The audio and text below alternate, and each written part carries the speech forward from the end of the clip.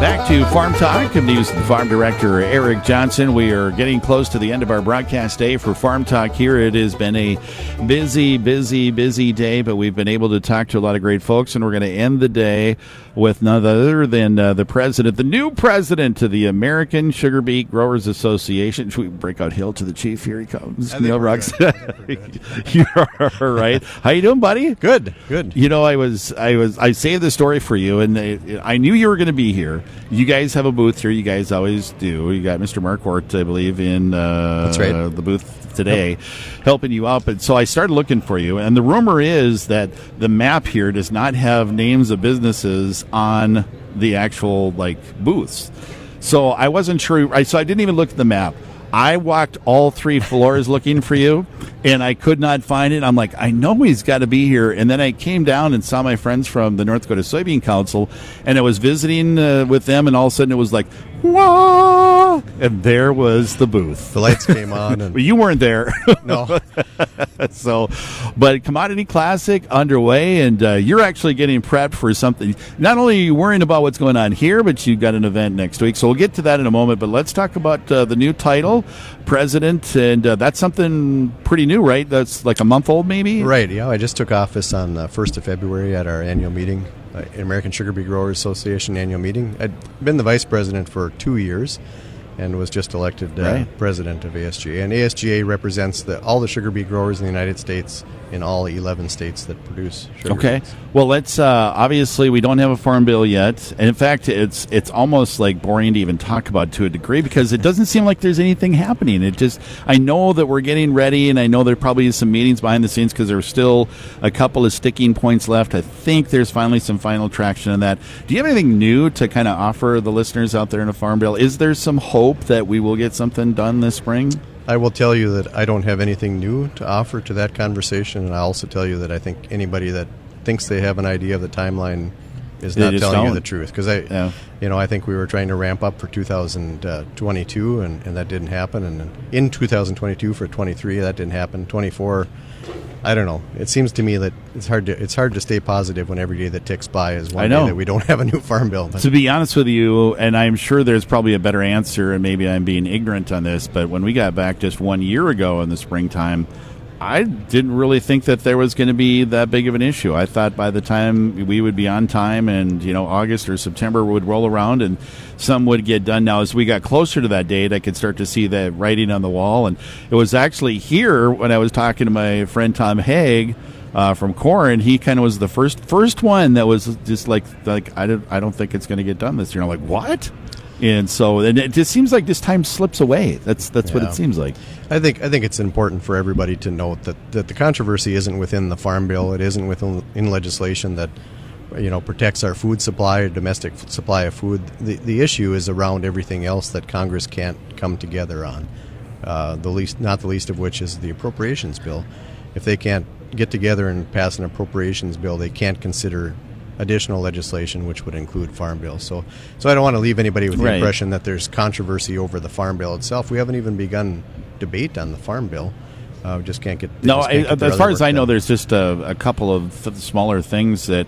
And again, keep in mind, and this stat has been put out there before, but agriculture is 20% of the farm bill, and SNAP and nutrition and those types of things are about 80%, I believe, of the farm bill. Less I think than it's that. something along those lines, but so hopefully the work will get done. Now that leads you to next week. You're going to be heading back out to Washington D.C. I'm again just re-emphasizing the importance of the farm bill, or are there other things on your plate? So what you're referring to is I'm going out with the American Sugarbeet Growers Association. We do our annual fly-ins. We do them every year. We talk to our friends and the people who aren't familiar with our industry in Washington, D.C. We walk the halls. We visit 300 offices in 6 days. Oh, my gosh. And we just talk about agriculture, and specifically we talk about sugar. We renew the friendships. We give them a little information. We give them some one-on-one time with a farmer where we can answer their questions and what are your concerns and your reservations. And specifically in a year where we hope we can come together on a farm bill, we try to get a feel for what they're wondering about and how can we help fill in some blanks for you. So important work. Health of the industry. 23 was a pretty good year. 23 was a good year. Yeah. Weather-wise, it will affect each grower a little bit different. In my particular area, we were pretty sure we were short of rain and we were going to wind up with a short crop, and we caught a couple rains in September and we wound up with an average to above average crop. As a cooperative, American Crystal Sugar wound up with a record crop. Yeah. So I would say it was a good year, yes. I certainly didn't think we'd be using the word record before. No, I don't think anybody did. I don't think anybody saw that coming, so that was a nice surprise, yes. Oh, my goodness. So for 24, anything kind of top of mind? I mean, it looks like we might be... Can you guys start early if we warm up? I mean, is there a date set in stone, or do you have to wait to a certain time to get going with planting?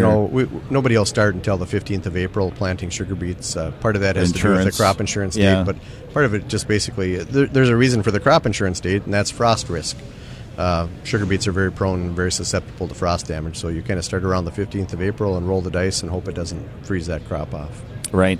Pricing, everything else looking good? Trade, anything new? Yeah, not so much. Prices are good on sugar. I mean, they haven't taken that drop as they've taken with all the other commodities. That's like the one commodity that's like holding steady, or at least doing pretty well. Yeah, and it's going to be cyclical like everything else. But right now we're holding good, so I'm kind of happy about that bright spot on the farms in the valley. Okay, how's the farm? Do they have like a milk carton with your face on it? Yeah, right. Well, they're always looking for what I can bring home from things like this. The shows.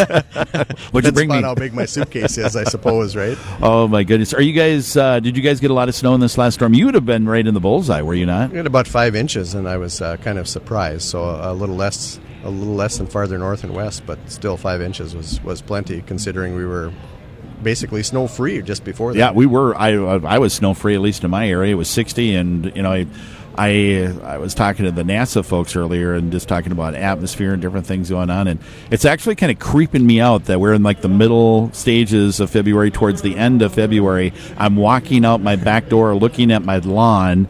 It's not greening, but I'm walking outside and it's like 50, 60 degrees. I don't ever remember anything like this. I know it's happened, although we're setting a few records now, but this is crazy. Does it make you nervous at all or not? Well, I don't know if it makes me nervous, but it sure is unusual. February felt a lot like April sometimes feels. Right. So it's just unusual, I guess. Speaking of that, we got a Sugarbeet show coming up pretty soon. I don't know if you're ready to talk about that at all. We got a couple minutes left, but that's a few weeks away. I'm assuming you're going to be there. The International Sugarbeet Institute. Grand Forks. Be held at the Alaris Center in Grand Forks this year. You probably know the dates. Is it the second week of March? I don't have them in front of me. Second or third week in March. Just watch the media for that. But it's going to prove to be a nice show, open to all sugar beet producers and all the vendors that supply inputs to us, and we're looking forward to good things coming out of that show. Last year's push, and I'm sure we'll find out more details as we get close to it, but I know last year's push was more about the family and just getting young kids and the younger folk interested in doing the business, right? Yeah, certainly. I mean, if you can bring in the families and you bring in that next generation, I think that's what all of agriculture is hinging on. So, all right, very good. Well, no rest for you. So are you just hanging out in Houston until you have to board a plane to go to Washington, D.C.? Yeah, that's right. I'm flipping from one state to the next. My goodness. And home again next week. Okay, I have to ask you one question. How are you getting around in the traffic in this town? Because I have never seen anything. Houston's been fine, but I think I've seen all of the 6 million people on the interstate. And the other thing I didn't know, it's like the fourth largest city. It's just packed. Yeah, there was certainly quite a bit of traffic coming from the airport. When I looked around, I couldn't believe there was that many lanes and that many cars all going the same direction at the same time. So when did you get in? Just yesterday. Oh, you just got here. Okay, just yesterday. So you didn't take any of the tours or do any of the NASA stuff yet? No, I haven't. Houston, no. Okay, but it's a little different traffic than Norman County. I'll tell you that. I was telling any one of our oh my gosh, if you want to have a life experience, have you been Ubering up to this point? Yes. How's your Uber drivers been? Interesting. I can tell you, well, it's been very interesting. I will say this, that at least in a couple of the cases, and I didn't even care anywhere, but I swear to God, they broke like at least 8 laws. But they have to, because they have to weave through traffic, and they're trying to get to this off-ramp and this on-ramp and whatever. Right. So I sit in the back with Jamie. We both close our eyes and just go, are we at the hotel yet? Yeah, buckle up. Exactly. All right, what's at the booth? What kind of information you guys got over there? So this is the American Sugar Alliance. This is the blanket organization over sugar beets and sugar sugar cane, and we're simply just telling the farmer's story and inviting anybody to ask questions. Okay. So happy to be here. All right, very good. And are you there all day tomorrow too? Yep. Okay. Yep. All Very day good. the rest of today and all day tomorrow. That's well, right. Congratulations on the new job. I can't wait to see what you're going to be doing next. Thank you, Eric. Yeah, thanks very much. Secretary of Rockstad could be coming up. Maybe not. No. Keep you a little bit closer to home. All right, we're going to wrap things up.